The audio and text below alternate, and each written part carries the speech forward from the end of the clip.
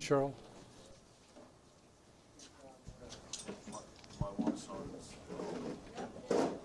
All right. Well, for you listening around the world in the 28 countries that tune into us or have tuned into us, welcome to Christmas morning service here at Pottstown Bible Church. We're glad you're joining us online.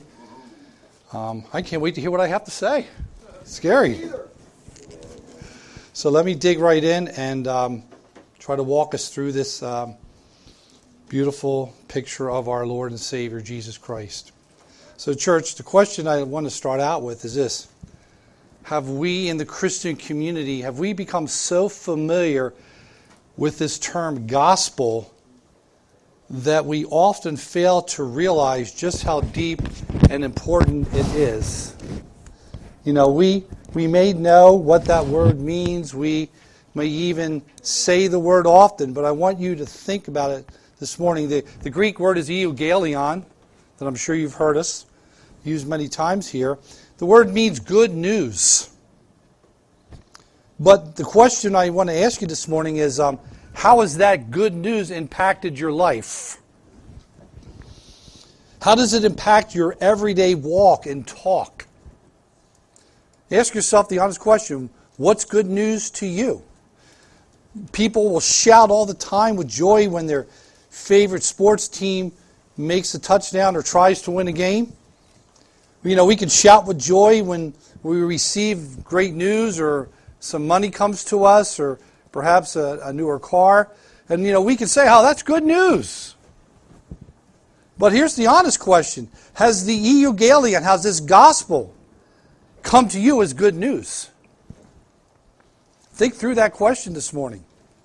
Think soberly about it. Is the gospel of God concerning His only Son, Jesus Christ, truthfully, is that the greatest news that you've ever heard? If not, perhaps, you know, we may want to be honest today and say that we do not have an adequate sense of our own indwelling sin. Think about it. This Redeemer was born to pay the unbearable penalty for our sin. Think about that this morning. Maybe we don't have a sense of our own sinfulness. Is this the reason that we do not rejoice in the Lord always? You know, Dr. Martin Lloyd-Jones says it ought to be impossible for us to use the word gospel without bursting forth in a hymn or praise and thanksgiving. So, church, this gospel is what God has done about sinful man, about salvation. This morning, we're going to take a look at the birth of our Savior, Jesus Christ. Today, most people respond to the birth of Christ with indifference. And they end up missing the whole point of the gospel. So I like what Luke does here. And you have slide one? I'm good. Luke takes you and I all the way back to the beginning of the life of Christ here when He was alive on earth. And Luke gives more detail than any other gospel of the birth of Christ, as well as John the Baptist. See, Luke writes his gospel so that we, as well as his readers, would know the truth and we would have a well-grounded faith in Christ. You know, in Luke chapter 19, verse 10, the Son of Man has come to seek and to save that which is lost. That's us. You know, all of us prior to salvation, Ephesians 2:1, I don't have it up there, but all of us prior to salvation, we were dead in our sins and trespasses, deserving only hell. But Christ came into the world to save us from our sin and give us this gift of eternal life with Him. Slide 2. In John's Gospel, we also have what Jesus says in John 6:51. The ego eimi, the I am, the living bread that came down out of heaven. If anyone eats of this bread, he will live forever. And the bread also which I give for the life of the world is my flesh. Slide 3. So let's dig into the Scriptures now. Let's go back in time and look at this announcement. We're going to Luke 1:26 through 31. Slide 3 and 4. Now in the 6th month, the angel Gabriel was sent from God to a city in Galilee called Nazareth, to a virgin engaged to a man whose name was Joseph, all of the descendants of David, and the virgin's name was Mary. Verse 28. And coming, he said to her, Greetings, favored one. The Lord is with you. Slide 4. But she was very perplexed at this statement. She kept pondering what kind of greeting or salutation this was. The angel responds or says to her, Mary, don't be afraid. You've found favor with God. And behold, you will conceive in your womb. You're going to bear a son, and you're going to call his name Jesus. I want you to notice some important facts here. First thing we need to know, Mary was a virgin. She was sexually pure. She had not had any relationship with her fiancé Joseph or any other man because she was betrothed or engaged to Joseph. Second thing we learn from verse 19, Joseph was a righteous man. I want you to look at some corollary scripture, slide 5. This is Matthew's account, chapter 1 of verse 18 and 19 of Matthew. Matthew writes, Now the birth of Jesus Christ was as follows. When his mother Mary had been betrothed to Joseph before they came together, she was found to be with child by who? The Holy Spirit. Joseph, her husband, being a righteous man, not wanting to disgrace her, planned to send her away secretly. So this clearly reveals to all of us that Joseph did not want any part of a corrupt marriage. He knew his wife wasn't pregnant because of him. It's also interesting to note that God allowed Joseph to struggle with this for a while before he let Joseph know what his plan was. Church, God often works that way. He lets you and I make plans, but then he often reveals a better way for us. So when this happens, we need to surrender our plans, just like Joseph did, to the Lord. We too must test our plans and purposes against God's will, as he reveals it to you and I in the Scriptures. God wanted Joseph to go ahead and marry Mary. So he sent an angelic messenger. Look at slide 6, Matthew 1:20. When he had considered this, behold, an angel of the Lord appeared to him in a dream, saying, Joseph, now don't miss this, son of David, do not be afraid to take Mary as your wife. Look at this, church, for the child who has been conceived in her is of the Holy Spirit. The Lord wanted to assure Joseph that his wife was pure for her wedding day. Third fact, Joseph was a descendant of the house of David. Slide 7. Luke 2:4. Back in Luke here. Joseph also went up from Galilee to the city of Nazareth, to Judea, to the city of David, which is called Bethlehem, because he, Joseph, was of the house and family of David. So then, when God chose a mother for his son, he chose a virgin. God, listen, church, God wanted it to be crystal clear that the conception of his son in the womb of Mary was not due to any earthly man. So Mary, who was a virgin, conceived a child whose father was God and no man. And then, of course, back in Luke 1:28, we see Gabriel greeting Mary. Now, this is where we're going to have to dig in a little bit, because I want to make sure that you don't miss this. He says, Greetings, favored one. The Lord is with you. So what does this mean? What are you and I this morning to understand about this English word, favor? In fact, it's the same exact Greek word used in Ephesians 1:6 when Paul, writing into the church of Ephesus, said, To the praise and the glory of his grace, which he freely bestowed, same Greek word, on us and his beloved. So this word favor and this word bestowed, as it is used here in the original language in the Greek text, is the Greek word charitou. What does that word mean? The real question is, okay, what did the gospel writers in Matthew and Luke and Paul mean when they used that word charitou?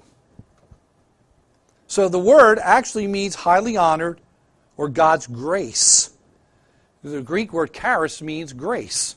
So it is a root word of the word charis.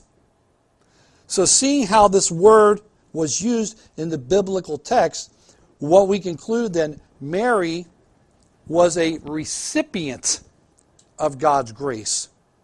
Mary was a redeemed sinner, just like you and I. She was not born sinless, nor are you and I. Nowhere in the entire 66 canonical books of the Bible do you find Mary or any other saint called some type of co-redeemer to the human race. Not somebody we pray to. There's only one mediator between God and the man Christ Jesus. I'm only preaching what the text says, church. So the scriptures are clear that sinners are made right with the Father only one way. Look at slide 10, Romans 3:24. Being justified, being made right as a gift. How? By His grace. How? Through the redemption which is in who? Is there any other name next to that verse? One name, Christ, right? It's very important that we do not miss that fact. This means that we are declared right positionally by the Father. It's a legal term. This does not mean that we're made righteous, but rather it means we are declared righteous. Slide 11. So, this being declared right is an act of God's free grace upon sinners in which God pardons our sin and accepts us as right in His sight. It's not a result of something we could ever do on our own. So nowhere in the Scriptures does it say Mary or any other saint hear and answer prayers or intercedes on our behalf, church. Scriptures are clear. What did I say? 1 Timothy 2:5, slide 12. There is only one God and one mediator also between God and men, the man Christ Jesus. So then, what can we conclude about the word charistou? The favor or grace, church, hear me now, is something that Mary received. It is not something that she dispenses out to others. That's what the Bible teaches us. And the Bible is the final authority in all matters of life, faith, and practice. This clearly speaks of the grace, the charis, the grace that has been given to all believers, apart from any of us meriting it on our own. Then I had to ask myself, well, is there any other places in Scripture to support this understanding of the word charistou? I'm glad you asked. So we're going to look at slides 13 through 15. 1. Noah found charistou with Yahweh, or grace with the Lord, Genesis 6:8. Joseph experienced the charistou, the favor, because the Lord was with him. They experienced it. They received it. The children of Israel found favor with the Egyptians because the Lord gave it to them, Exodus 11:3. Moses found favor in the sight of God, Exodus 33:17, slide 14. Ruth found favor with Boaz because of God's goodness, Ruth 2:2, at verse 10 and 13. And Samuel, he found favor, or charistou, with Yahweh and with people, and that's 1 Samuel 2:26. Esther found favor and kindness with her king in Esther 2:17. All these places are where that word is used. All of them were recipients. They weren't dispensing it, they were recipients of it. Daniel found favor and compassion from the officials in Daniel 1:9, slide 15. The early church found favor with the people and had the blessing of the Lord on them in Acts 2:47. And David found favor with the Lord in Acts 7:46. What's important about this? We want Scripture to validate Scripture. Okay? The Bible is a self-authenticating book. It doesn't need us to authenticate.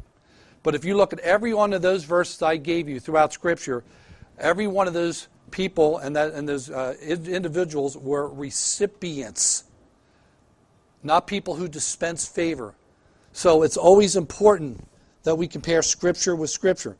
This is why Mary can then say, all the way down later on in verse 46 and 7, my suke, my soul, exalts Yahweh, slide 16. My spirit has rejoiced in God my Savior. Mary knew she was a sinner. Right there in the text, she calls her God her Savior. It's right there in the text. So Mary was given the grace and the special honor of carrying the unique monogenes, the Son of God. Something else the angel says. He says, Mary, do not be afraid. you have received favor from God. So let this assurance of this wonderful grace, let that take away your fear, Mary. Mary does not need to be afraid because she is poor or unworthy. Here we see Isaiah 7:14 fulfilled. Slide 17. Therefore, the Lord himself, he's going to give you a sign. Behold, a virgin, she will be with child. She will bear a son, and she will call his name Emmanuel, meaning God with us. Notice what happens next. Slide 18. Luke 1:29 and 30. Mary was very perplexed at this statement. She kept pondering what kind of salutation or greeting this was. The angel responds and says, don't be afraid, Mary. You have, what does it say? Found favor with God. The text says she's perplexed. So the idea in the text seems to imply that Mary was completely astonished at this unexpected visit. Now imagine, church, how sudden and extraordinary this was for her. She's filled with these anxious thoughts, as the text says. She's pondering or thinking about this greeting she's receiving from an angel, church. Then the angel delivers his message. Slide 19, Luke 31 and 2. Mary, you will conceive in your womb. You're going to bear a son. You're going to call him Jesus. Mary, listen. He will be great. He will be called the Son of the Most High, and the Lord God will give him the throne of his father David. You ever, we have our names. I'm John Appleback, your first and last name. Jesus is not Jesus' first name and Christ's last name. Okay, we don't go, hey, good morning, Mr. Christ. Not that way. The word Jesus or Jesus means literally the Lord saves. So the angel is now unpacking God the Father's agenda here. You see, Jesus, church, he wasn't coming into the world to save his people from their physical enemies. He came to save them from their sin, because we're our own worst enemy. The birth of Christ begins this unfolding of God's salvation as prophesied in Scripture. Slide 20, Matthew 1:21 and verse 23. All this took place to fulfill what was spoken by the Lord through the prophet. Behold, the virgin shall be with child. She shall bear a son. They shall call his name Emmanuel, which means God with us. Referring, as we just learned from Isaiah 7:14, the birth of Jesus shows that God is with us. Here's the question this morning. Do you and I live out each day believing that God is truly with us? Or do we put him on trial when things don't go our way? That's getting quiet again, Dr. Carter. So this should bring comfort to you and comfort to me. It's interesting to note here that in the Old Testament, we see the Lord promising that he will be present with his people. So back in the Old Testament times, the tabernacle as well as the temple actually symbolized that fact. The term for tabernacle in the Hebrew is the word mishkan, which comes from the root shakan, which means to dwell or abide. In the New Testament, we have the word oikion, to dwell. So mishkan, which is the Hebrew word for tabernacle, comes from the root word shakan, which means to dwell or abide. It's from this root word that we refer to the Shekinah glory, which is referring to the presence of the living God. I like how John MacArthur spells it out, slide 21. The child born was to be the Shekinah, the true tabernacle of God. So in verse 32, we see Gabriel revealing something about Jesus. He says, he will be great. Mary, listen up, Mary. This Jesus who you're carrying in your womb, he's going to be a great man. This young girl was probably no older than 14, maybe 15 years of age. She was poor, hardly known at all. And she's going to carry the Son of the living God. The next thing we see Gabriel say to Mary is this, in slide 22. will be called the Son of the Most High. Now that Son of the Most High is another term used for God. What does that mean? Jesus is equal with the Father. His sovereignty will not be a passing earthly sovereignty, but Jesus' sovereignty will be a spiritual and everlasting sovereignty. Church, listen, this is important. This Jesus is going to reign for all eternity. Consider some Old Testament passages about this. Slide 23 and 24. I love Isaiah 9:6. A child's going to be born. That's his humanity. But a son will be given to us. That's his deity. Isn't that powerful? A child's going to be born to us. That's Jesus in his humanity. But a son is going to be given to us. The government is going to rest on his shoulders. His name will be called Wonderful Counselor, Mighty God, Eternal Father, Prince of Peace. Slide 24. There will be no end to the increase of his government or of peace. On the throne of David, over his kingdom. Why? To establish it, uphold it with justice and righteousness from then on and forevermore. The zeal of Yahweh of hosts will accomplish this. So I want you to notice something about Jesus. Well, you notice that this child is different from any other child. Unlike you and I, who were born due to earthly parents, Christ has existed eternally with the Father from all eternity. That's very important. He's the Alpha and Omega, the Aleph and the Tau. He is the eternal Son of God. Well, where do we get that? Slide 25. And Dr. Carter and I have taught on this. In the beginning was the Logos, the Word. The Logos, the Word, was with God, and the Word was God, the proston theon. He was in the beginning with God. Now those words, ein archein, tulos hoglos, has the idea that Christ has always existed with the Father. There's never been a time where Jesus did not exist. Okay? If you look up the Greek words there, if you get time, in the beginning, the Word had already always existed from all eternity past and will exist forever and ever. So this eternal Word, this Logos, the Son of God, Emmanuel, God with us, became something that he never was before. The Greek word there is genome, means to cause to be. It's in the aorist tense. The idea here is that at a point in time in history, the Son of God became something he never was before. Flesh. Fully human and fully God. Jesus never stopped being God. He's always been God and always will be God. This dwelt means he pitched his tent of flesh among us. Jesus had been appointed heir of all things, and it is through God the Father that he created the world. That's Hebrews 1:1-3. So what does Jesus do? He reflects the glory of his Father. He bears his very nature. He upholds all this universe by the word of his power. And in slide 26, God will give him, the Father will give Christ, the throne of his father David. So what does that mean? Jesus will fulfill all the prophecies that a son of David will rule over Israel. Slide 27, Isaiah 16:5. A throne will be established in loving kindness. A judge will sit on it in faithfulness in the tent of David. Moreover, he will seek justice and be prompt in righteousness. What does that tell us?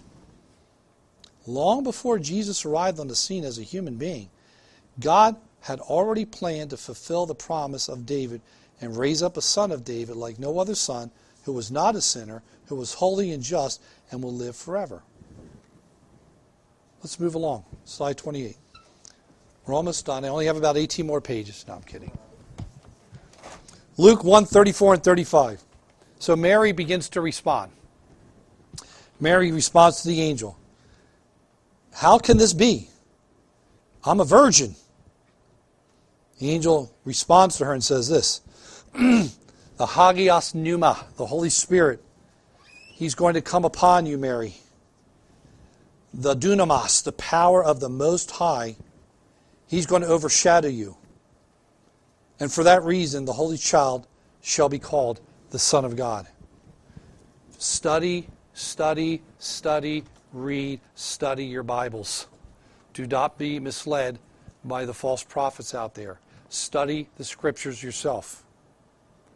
Let's unpack this verse. The Holy Spirit is going to come upon you. That word come upon is the word ekame. It means to supervene or to go in a specific direction.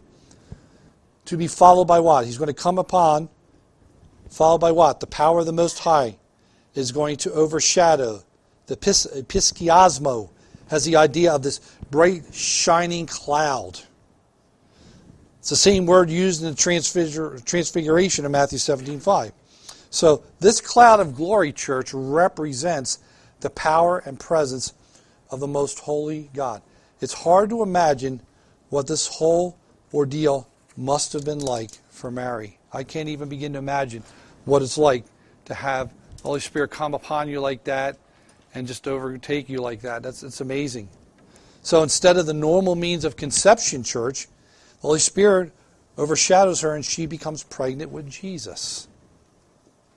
Here then, I'm finishing up, is the greatest event in the history of mankind. The incarnation of Jesus Christ, the eternal Son of the living God. That sonship is inseparable from the virgin birth. Don't let any false prophet tell you different. It's right there in the Word of God for you to look at every day if you need to. Where else do we see this talked about? Slide 29. Colossians 2:9. For in Him, in Christ, all the fullness of deity dwells in bodily form. That word dwells there means a permanent settling down. You see, there's a man in heaven. Jesus Christ, sitting at the right hand of the Father, the God-man. And in Him, all the fullness of deity permanently dwells in Him in bodily form. Jesus Christ can be called the Son of the Most High. Why? Because He was conceived by the Holy Spirit, born of the Virgin Mary. So here's the question. Do you and I have the same courage as Mary did when she responds to Gabriel and says this in slide 29? Let it be done according to your word. Are we able to get rid of a lot of pride and say, Lord, do what you need to do with me? Do we have that courage? Lord, I'm your doulos, your slave. Use me as you would. Can we say that? Do with me as you please. Can we do that with the Lord? Or do we still want our own way because we think we know better? Put me where you want me to be, not where I want to go. What do we get a picture of here? Here we get a picture of living faith, church. Think about it. Joseph and Mary listens to God. They chose to walk by faith, not by sight. They laid aside their emotions of shame and fear, and no matter what, they obeyed the Lord. They came to understand that God came to save His people. How do we apply this to ourselves this morning, today? How about we take a step back and listen to God instead of acting on impulse? Do not make decisions based on emotion. Submit the plans and emotions to Christ because our lives belong to Him. He's the one that paid the price in full for you. We need to live and speak to others and let them know that Jesus Christ is the only Lord and Savior. There is no co-redeemer next to Him. He is the Son of the Most High God. He is the King of Kings and Lord of Lords. I'm going to finish up real quick with Luke 2. Just about done. Slide 30. Look at Luke 2, 1 through 5. Now in those days a decree went out from Caesar Augustus that a census be taken of all the inhabited earth. This was the first census taken when Quirinius was governor of Syria. Wow, Syria. That's still around today, isn't it? And everyone was on his way to register for the census, each one to his own city. Joseph also went up from Galilee, from the city of Nazareth to Judea, to the city of David, which is called Bethlehem, because he was of the house and family of David, in order to register along with Mary, who was engaged to him and was with child. I want you to notice how simple the story begins, church. What do we see here? We see real poverty of circumstances of Christ's birth. this King of Kings and Lord of Lords. There was no grand ballroom. There was no rich royal dressing. There was no big feast. There was no big celebration. Just poverty. Didn't have a 5-star hotel. He was in a manger, in a feeding trough. So these events of the birth of Christ are presented to you and I simply and factually. We all know that Bethlehem is a real city and a very historic city. And we see Joseph and Mary going to Bethlehem to register for the census. Luke 31. While they were there, the days were completed for her to give birth. She gave birth to her firstborn son, the Prototokos. She wrapped him in clothes, laid him in a manger. There was no room for them in the inn. Notice the importance of what is said here. Firstborn means that no child had preceded Christ. She was clearly a virgin. She wraps the baby in clothes. And back then they didn't have Pampers and all the things that we have today. She lays him in a manger. There's no room for him.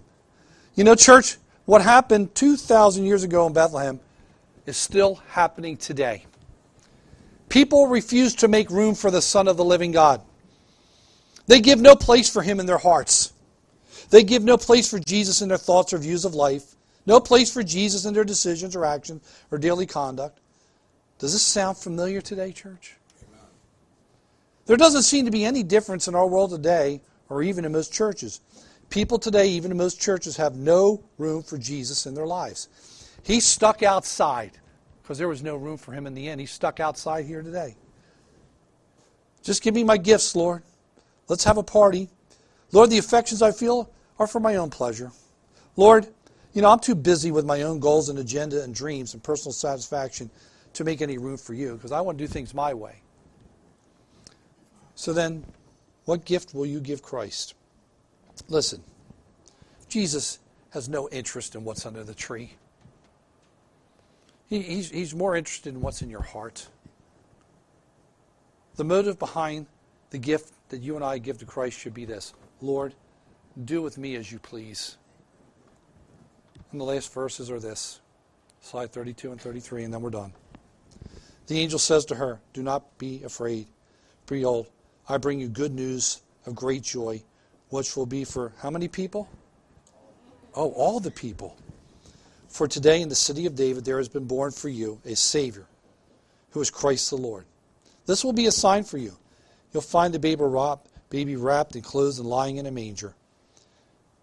Look at the worship that happened and exploded in verse 13 and 14. Look at this. And suddenly there appeared with the angel a multitude of heavenly hosts praising God and saying, Glory to God in the highest, and on earth peace among men with whom he is pleased. So this morning, as I close, what's the news that you will bring to your unsaved loved ones on Christmas Day? Hey, Merry Christmas, Happy New Year, Happy Holidays. What would be different if we gave them the true meaning of Christmas? Why do we celebrate it? It's not about shopping malls or online shopping. The angels in heaven gave Jesus a wonderful birthday song. How about us? When we sang those songs today, were we going through the emotions or do we mean what we were singing? Did the songs have any impact on our hearts this morning when we were singing them? Could that be the song on your lips today and mine? Glory to God in the highest, and on earth peace among men with whom he's well pleased.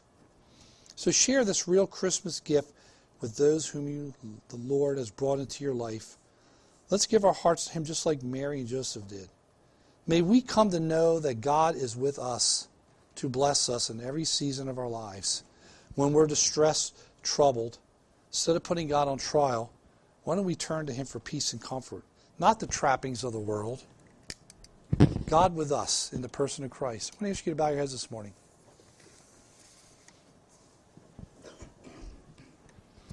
You basically had the birth of Christ unpacked for you in the Scriptures. If you were to drop dead today, and you were ushered in front of God, And God was to look you in the eye and say, why should I let you into heaven? Because here's one thing every human being knows. Someday you're going to drop dead. You are going to die a physical death. Unless the rapture comes, you are going to die. They're going to hit you with the paddles. There's no coming back. There's no what's behind door number 2. There's no purgatory. There's nothing else. Someday we're going to die. And if everything in the Scriptures is real, and you don't have an intimate relationship with Christ, you're in trouble. The Bible says it's appointed once for a person to die and then a judgment. There's no second chance. Don't believe the lie. Sin generates consequences. In 2 Corinthians 5:10, we must all appear before the judgment seat of Christ to give an account of the deeds we did in the body, whether good or evil. It's right in the Scriptures, church. So think about it. If you were to die today and stand before God, and He was to say to you, why should I let you into heaven? I want you to think clearly about what that answer would be. Well, I was a good person. That ain't going to get you in heaven. Well, I did this, that, and the other. I tithe. That's not going to get you in heaven. I got baptized. That's not going to get you in heaven. The only thing that's going to get you in heaven is that you came and placed your faith and trust in the finished work of Jesus Christ, His death on that cross, the crimson blood that was shed as a ransom and payment for your sin. That's the only thing that washes away sin. Good deeds don't wash them away. Being a good person's great, but it doesn't wash them away. So, coming to faith in Christ, that means you confess to Him that you're a sinner and that you do bad things, because every one of us has sinned and fallen short of the glory of God. Every one of us, me, you, we have all sinned. If I made an omelet with 6 eggs and one of them was foul and bad, and I mixed it in with the other 5, would you still eat the omelet? No. One sin is all that's needed to keep you out of heaven. God doesn't allow sin into heaven. So I want you to think clearly this morning. Your life depends on it. If you were to die today and stand before God, and He was to ask you, why should I let you in heaven? Be honest. You know you're going to die someday. What's your answer going to be? Lord, I placed my faith and trust in you. I believe that you died on that cross and shed that crimson blood to pay my sin debt in full. So I'm placing my faith and trust in you because of your finished work on that cross that paid my sin debt in full. Think about it. All the filth and all the bad things about you and I were placed on Jesus. And all the wonderful, great, wonderful things about Him were credited to you and I. That's the only reason we can stand before Him in glory in heaven, because we are wrapped in the righteousness of Christ. He clothed us in that righteousness. It was His righteousness because we don't have a righteousness of our own.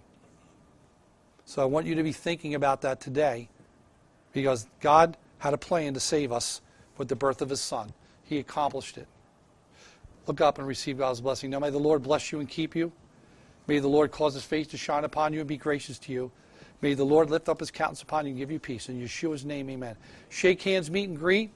In about 15 minutes, there's going to be buses out front, or vans, to take people to Hopewell Community Church for 12 to 5 for their feeding. They're going to have all kinds of stuff going on there for anybody that wants to partake. They will bring you back here at 5. All right? Amen. Amen. Shake hands.